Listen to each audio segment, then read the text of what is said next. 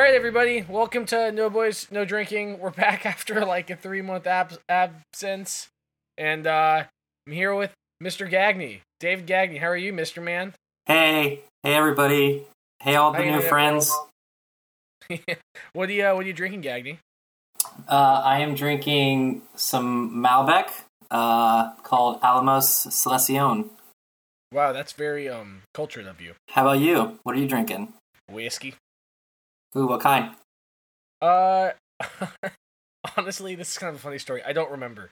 Where I bought whiskey and then put it in a bunch of plastic flasks to bring to see Blink-182 in September.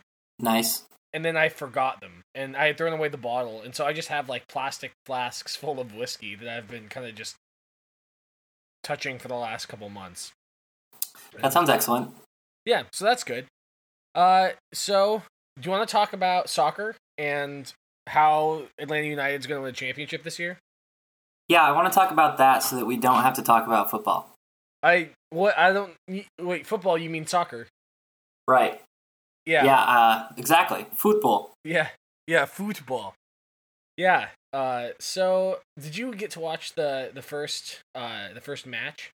Yeah, I was able to stream the whole first preseason match. I didn't go to it physically, but I was able to stream it, and it was pretty awesome. The crowd was huge. There were like 12,000 Atlanta fans.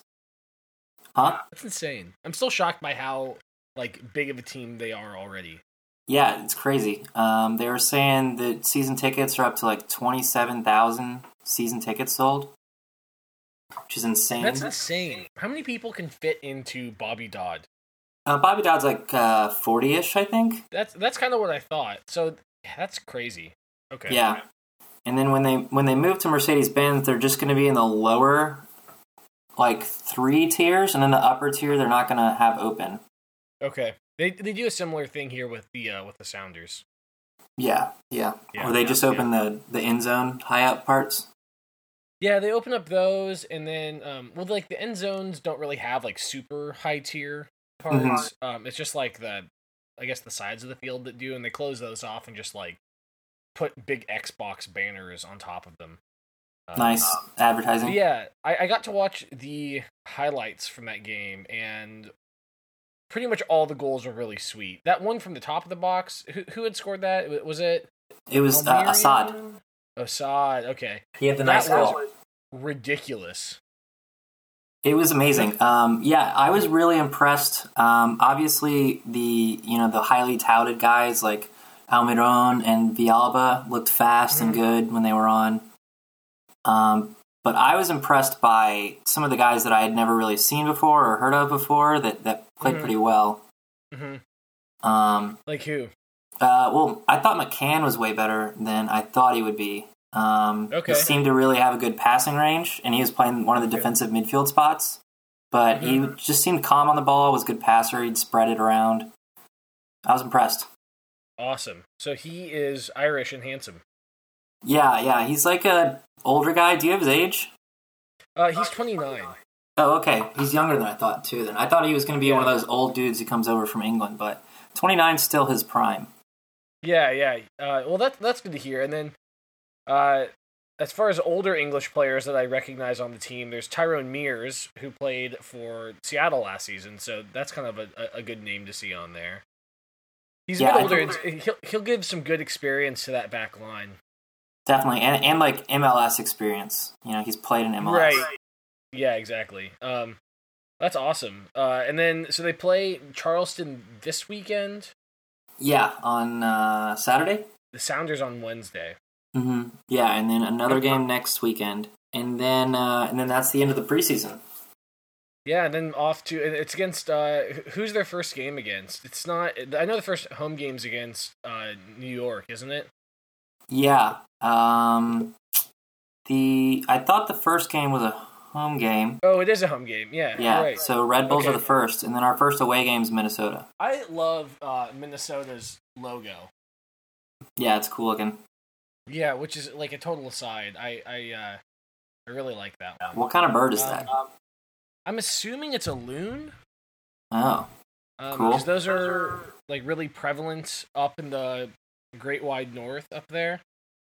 I don't know. Maybe it's supposed to be a swan or something. I don't know, but I think cool Loon is right. logo. I think Loon is right. I believe that. They spend loonies up there, right? Yeah, loonies and toonies. Yeah, so most of Minnesota's economy is still based on the barter system, actually, which is pretty interesting. Yeah, it's Lutheran tradition. Yeah, and most of their land holdings are given away in marriages, which is also just a weird thing about Minnesota still. Yeah, they still do. What do they call it when you pay for your bride? Yeah. Or your bride pays bride's father pays for you to marry her. A dowry. Yeah, they still do those. They still do that up there, which is weird. They kind of backwards, but to each their own. I suppose. Yeah, it's states' rights. Minnesota. States' rights. That's right. Yeah, states' rights. So do you want to talk about getting sad about football? Yeah, I guess we can talk about it for a couple minutes.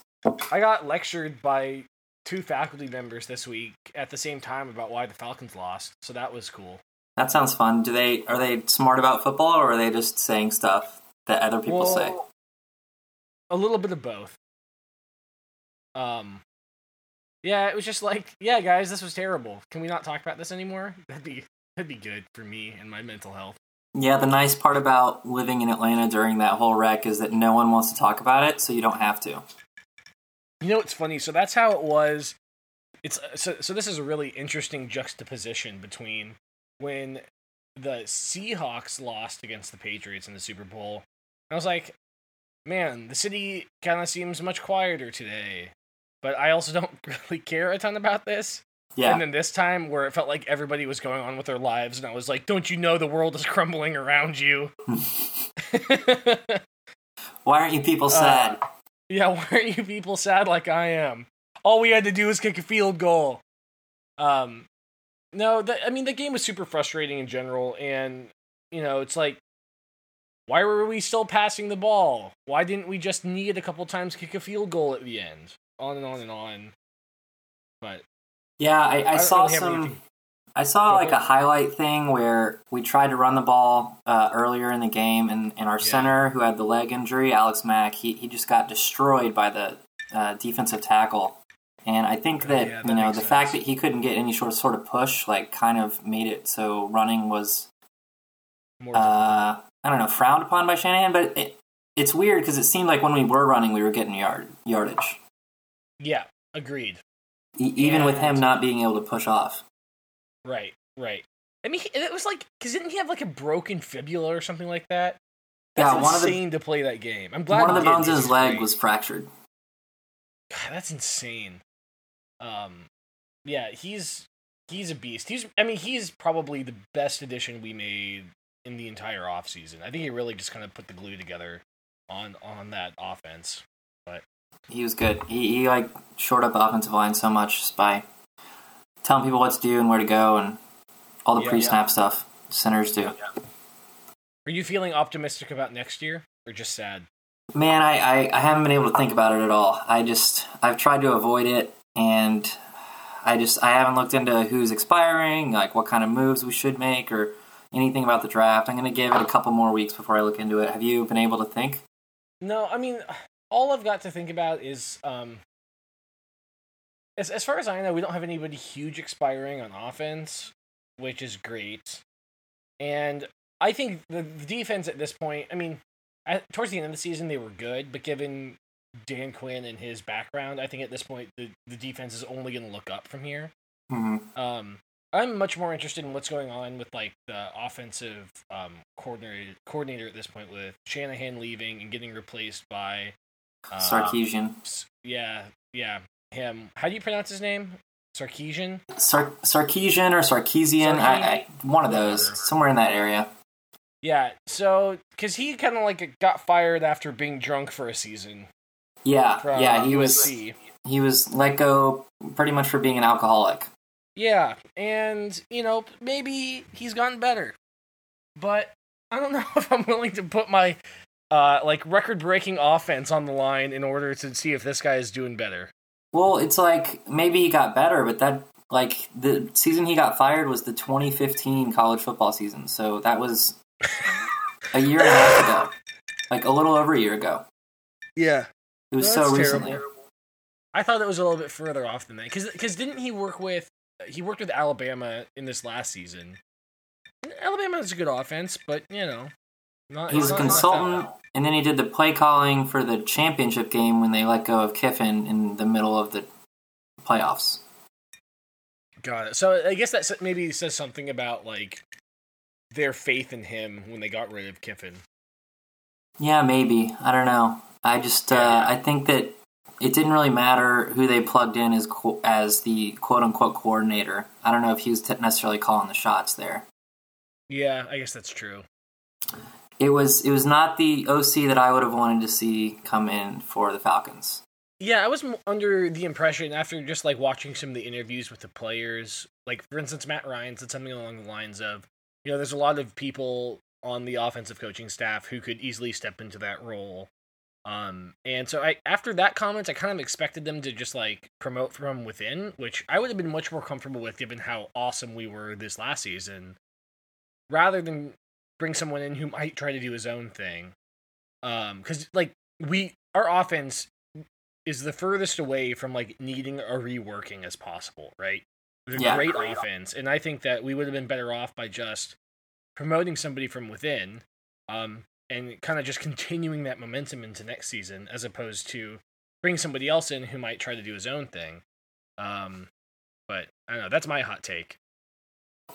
Yeah, I agree that our offense doesn't need fixing. So I think if Sark comes in and just sort of does Shanahan things, then we'll be happy with him.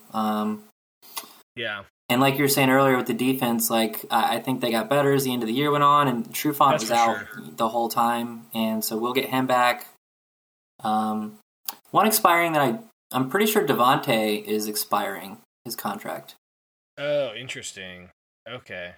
That's the only one that I think I know of. I'm pretty sure he was, because I think during Super Bowl week they were talking about it, that he was expiring. Okay, yeah, I'm looking into that right now. We'll see if that's if we want to bring him back or what kind of money he's asking for. Like I said, I haven't really looked into anything free agency or cap or draft, what we'll do, but it looks like he has one more season. Oh, okay, all right. Yeah, so that's good. Good. Yeah, I'd like to keep him around. I think it'll be interesting to see what happens with him and Coleman, because like they're both really good. And I'm not so convinced. Welch is gonna hate me for this. I'm not super convinced we need the 1-2 punch on running backs the way we have it right now. Like I'm not so convinced that, you know, it's the pair that makes them both really good. But it also becomes difficult when you deal with, you know, they're on rookie contracts, and when they're off those, they're going to be wanting like a ton more money, right?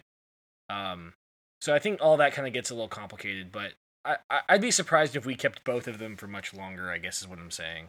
Yeah, and I think that the model of, you know, drafting guys in the second and third round is like we did with them is the way to go. Like, yeah, we don't need to pay them huge money. There was an interesting, I think it was like a Planet Money or Freakonomics podcast or something like that. Do you listen to either of those? I do not. They're both NPR podcasts, and they just kind of look into like kind of weird economic models. And they had an episode about like several economists had written a paper and had been advocating for like decades to NFL teams and consulting with them to just like constantly trade away second or first round draft picks and get like tons of third and fourth round draft picks. With the idea that like the delta between a first and second or a second and third round is very, very minor. And that by accumulating draft picks there, you can end up with a much better like average team.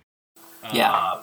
And anyway, it was just kind of an interesting podcast. And basically at the end of it, they were like, so have any NFL teams ever taken you up on this theory? And they were like, no. But we've consulted for like half a dozen teams or something like that. Yeah. The closest thing is the Patriots. Like, they always trade their first round pick to get a couple second round picks and stuff. Well, the same thing happened with the fucking Patriots. Yeah, of course, the fucking Patriots. Same thing happened with Seattle's defense. like the Legion of Boom. Like basically none of them were first or second rounders. They were all rather deep in the draft and then come out with like an incredible defense. Albeit a bunch of fucking cheaters, but whatever. All the quote unquote Adderall they took helped. Yeah, right. Adderall. Help them focus on lifting things. And catching the ball. Mm-hmm. Yeah, not meth, for sure not. So, okay. Are we done crying about the Super Bowl now? I think so. I think we did a good job mostly talking about it, but not talking about it. But not crying and being upset about it? I've just kind of caught myself like every 6 hours for the last week, I'll just think about it and just suddenly be like, oh, fuck me. I've just tried not to talk about it so I don't sound whiny.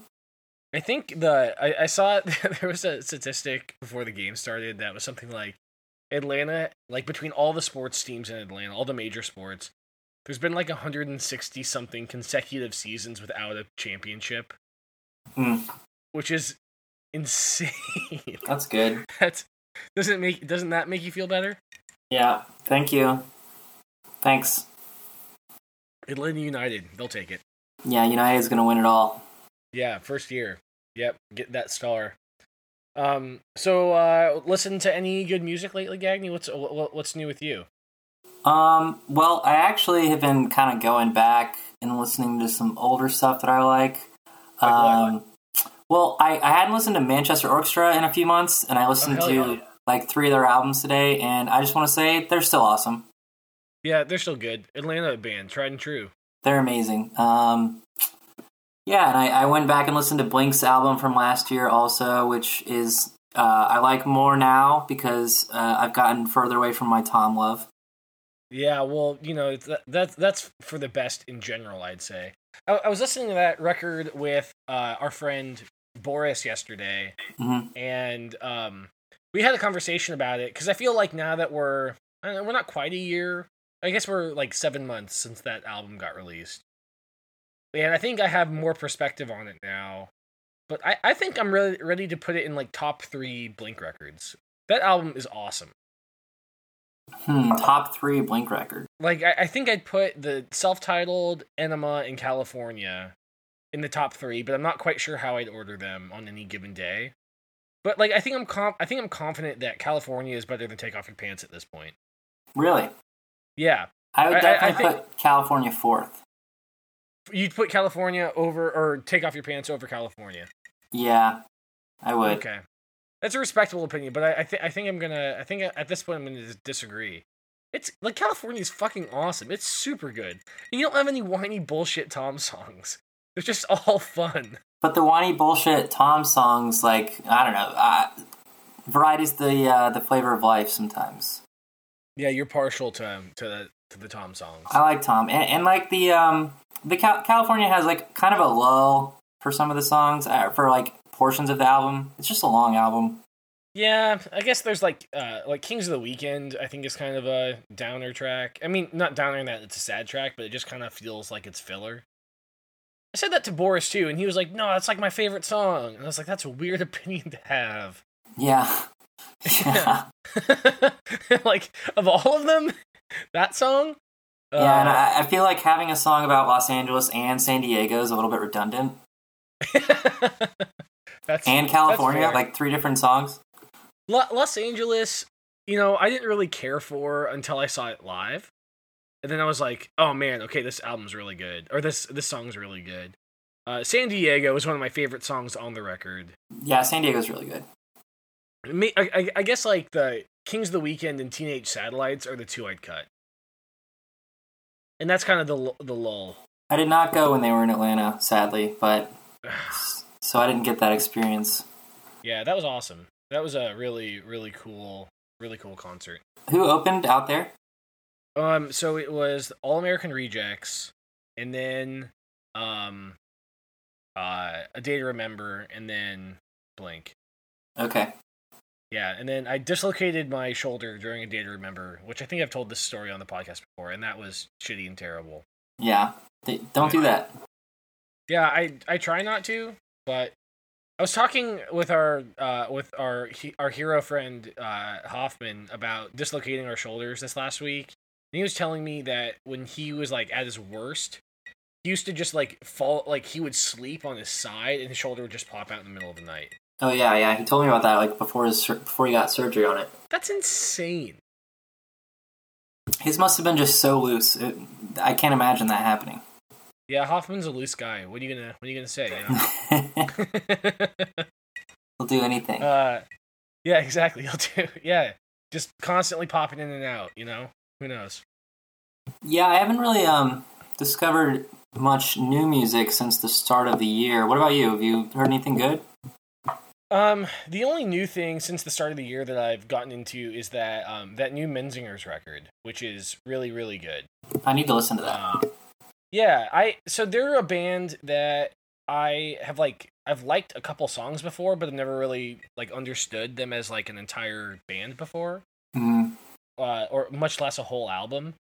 And then the new album they just put out, which is called After the Party. There it is. Yep, is really good. The first song I heard off that was Lookers, and Lookers is probably like top 10 songs of the last decade for me. Wow. Like that song is killer through and through.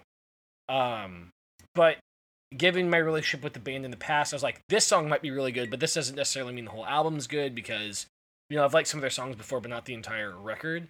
Where this whole album is really, really good. It's definitely worth checking out. Okay. They're kind of like a weird mix between there's a whole podcast that I'll recommend that they kind of talk about the whole album. It's a podcast called Encore, and they have a whole episode about this album. And one of the hosts of that podcast described it as being nostalgic for something that you don't know about, which I thought was a really apt description. Yeah. Because they kind of have like this old sound, but it's also kind of punky and new, and so there's this weird, you get this weird sense of nostalgia about these songs that you've never heard of before. And so anyway, it's really good. A couple of years ago, I saw they were touring with Me Without You. Were they like similar to Me Without You in any way? No. No? Okay. No, they're not. Kind of a mismatch tour? Yeah, I mean, insofar as, like, you know, they're both kind of in the same scene. I would have said, like, I'd say they are a good tour match for each other. Because I don't think their fan bases are going to necessarily align very much. But I think if you're a fan of one, there's a significant chance that you'd be a fan of the other. Mm-hmm. And so, like, that was kind of that wasn't an obvious, like, tour. But I think when I saw that, I was like, oh, this kind of makes sense for them to do. Because I think that they'll both grow their fan bases that way. Yeah. Okay. And I don't know why, but Me Without You does a lot of, like, headline or co-headlining tours. I don't know if the lead singer just, like, can't handle like a 2-hour set or something like that. Yeah, I can see that. At the time, the Menzingers only had a couple records, and so it kind of made sense for them to do a co-headliner, I think. Yeah. So what albums from Manchester Orchestra were you listening to? I listened to the first three, all of them today while I was working. I'm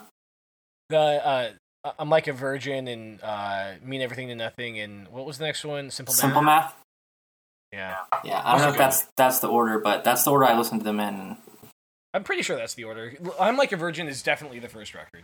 Yeah, that's definitely the first one. You know they tracked that one live? Really? Yeah, so it's like thing? everything.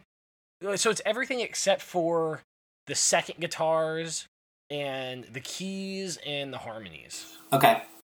So, but like drums, bass, first guitar, and like the first vocal layer were all done live. There's like videos of it online. It's really cool. Last year, the keyboardist left the band? Mm-hmm. Okay. Dude, was he a major influence on the songwriting? He seemed like he... I don't know. I feel like he was, just because he's been in the band for so long. Yeah, that's the vibe I got. And like, I don't know, they're a weird band because like all the songs are mostly written by Andy. Right. And like so Chris, the keyboardist, wasn't in the band for the first record. Mm-hmm. He so after they did all the tracking live, then he joined and I think did all the keys. but I don't know. I'm interested to see what happens there. Because Cope was such a guitar-heavy record to begin with. Yeah, definitely. And so it kind of felt like it was their heaviest. Influence. Yeah, and so like, I don't know. You got to figure with a band like that, like everybody's kind of got their hands in everything, and so it's hard to contribute like one thing to, like all the drums were the drummer or all the bass parts were the bassist and stuff like that. But it felt like the keys took a backseat on that record, and so. Yeah, I think I saw on their Instagram or Andy's Instagram that they were working on new music. I saw that too. Yeah. So we'll see if they have an album late this year or something. Yeah, and they scored a record or scored a movie or something in the interim, didn't they? Yeah, they scored. It was that farting movie with Swiss Army Man, Harry Potter. Yeah, Harry Potter. Yeah, cool. So they. I wonder if they made the fart sounds for that record. I tried to watch that movie, and it was weird, and I stopped like 30 minutes in. Do you think they, incorporated fart sounds into the soundtrack? Like, if you buy the soundtrack and listen to it, do you think there's fart sounds? Because I'm willing to bet there are. I have no clue. I hope so. I hope so, too. Oh, okay, so here's something from this year that I've listened to is John Mayer's Wave 1. Oh, yeah. That's good. You've listened to that, right? That. Yeah, I have. What'd you think? Well, I love the first song. The first song's amazing. Yeah. It's Same. Like bluesy, sad, John. It's good. Yeah, agreed. The others are all solid, too. Love on the Weekend, obviously, is a couple months old. Yeah, and that's like an obvious single, I think. Yeah. I mean, and it was the single, but it's like, it's super poppy. Mm-hmm. And I don't know. I don't think it's terribly interesting, and maybe that's kind of what makes it a really good single to some degree. But it was solid. The whole thing is worth listening to. Yeah. I'm excited for the next set of 4 sometime this month. So what's he doing? So he's like every 2 or 3 months he's putting out 4 new songs, and then the sum of those will be the whole record. Yeah, that's the idea. Yeah, that's the idea. I thought he said every month, and the first set of 4 came out on January 20th. And so I don't know if it's going to be late in the month like that or mid to late. And did he do any sort of like big announcement? I just woke up one day and Spotify was like, "Hey, new John Mayer music." Yeah, I saw an announcement before he released it where I think he released the single, and then after the single came out, he was like, "This is the plan for the record. I'm going to release it in parts." And I wonder if that's like a media strategy in terms of like constantly being relevant in, an age where albums are less and less relevant, or if that is like, I need time to finish the record. Yeah. And like I'm still trying to like keep my name out there. It's his answer to like Migos and Gucci Mane, who put out a full album every month. Right, yeah, exactly.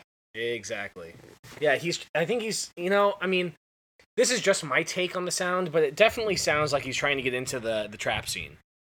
I don't know, that's my hot take. He's been hanging out in Atlanta. I feel like there's going to be a lot more snare on the next record. Some like hi-hat, like 30-second notes, stuff like that. I don't know. We'll see, but that's where I think his direction's going. Mm-hmm. Yep. Yeah. That's his next move, for sure. Oh, shit. Alright. I've got bad news, Gaggy. What's up? My headphones just died. Okay. So now, all the audio is bleeding from my mic to my back. Yeah. This is a real first world problem. Well, we made it 30 minutes. As a 2-man. Yeah, just 2-man crew tonight. Mm-hmm. Alright, good casting. Alright, buddy. I'll talk to you later.